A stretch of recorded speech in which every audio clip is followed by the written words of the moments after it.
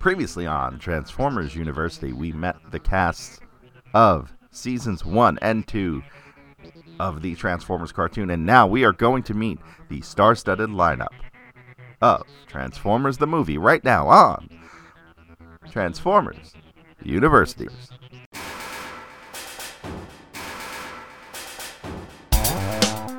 Hello, my friend, and welcome to episode 49 of Transformers University. I am your host, Anthony Brucali, owner-operator, madman behind TFU.info, and this is the audio version of yet another Meet the Cast episode. Now, what you're about to hear is the audio from a video that is posted on our YouTube channel, youtube.com/TFUINFO. And if you want to see the video, you want to see the visuals that go along with this, swing on by to the channel and don't forget to subscribe.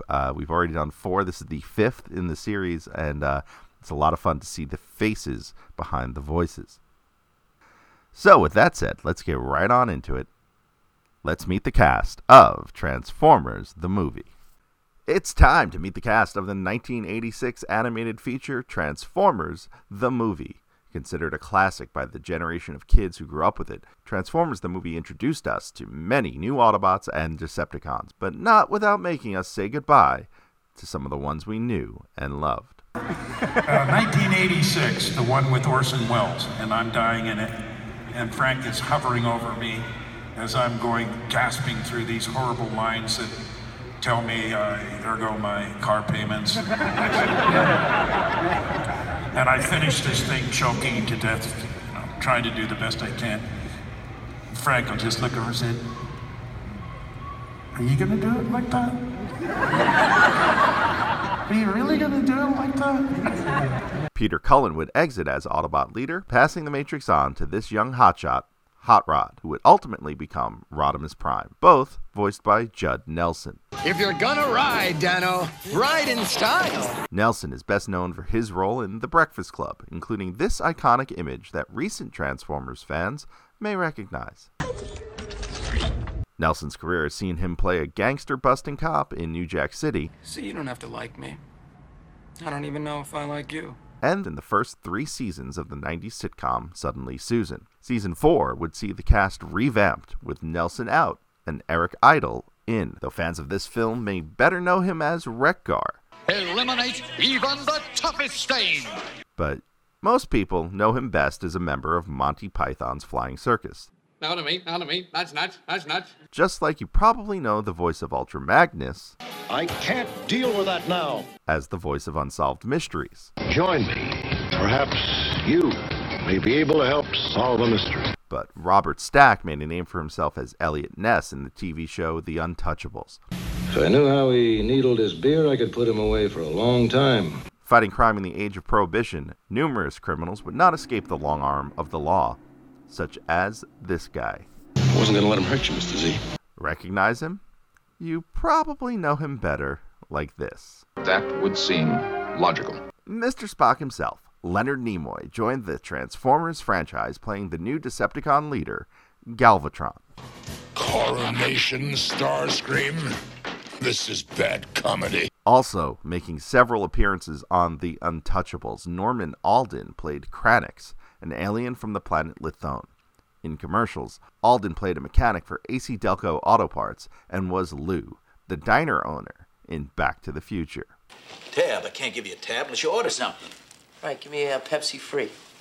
You want a Pepsi, pal? You're gonna pay for it. Stan Jones spent the early part of his career in character roles, but spent his later years as a voice actor, taking on the role of the Decepticon Scourge. But remember, we belong to him. Jones also voiced 2 of the Cadillac Cats on Heathcliff, Wordsworth, and Riff Raff. Let's forget the cleaning and go find some food. Jones would go on to voice Scourge into Season 3. Also joining the cast full-time was child actor David Mendenhall as Spike's son, Daniel Witwicky. Transform! Mendenhall had a number of on-screen roles in the 80s, playing Sly Stallone's son in the arm wrestling film Over the Top, playing Mary Lou Henner's son on the TV series Taxi, and in a very special episode of Different Strokes, First Lady Nancy Reagan warned kids not to use drugs, particularly at the school where Mendenhall's character was slinging pills. Well, one takes you up, and the other brings you down. Got anything for around the mezzanine? The final new cast member to carry over into Season 3 would be the fast-talking John Moshida Jr. I'm putting you down to deal with Dick. Dick, what's the deal with the deal? Are we dealing? We're dealing. David's a deal with Don, Dork, and Dick. Dork, it's a deal with Dave, Dick, and Dave. Moshida took his world record speed talking to the big screen to voice the aptly named Autobot, Blur.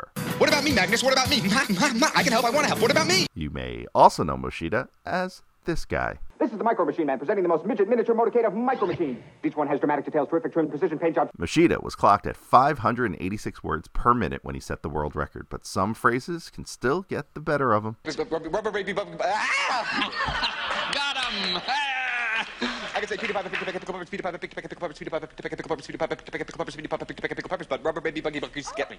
And of course, a number of Transformers voice actors took on new roles in the film. Frank Welker added another robot to his resume, the rhyming Wheelie.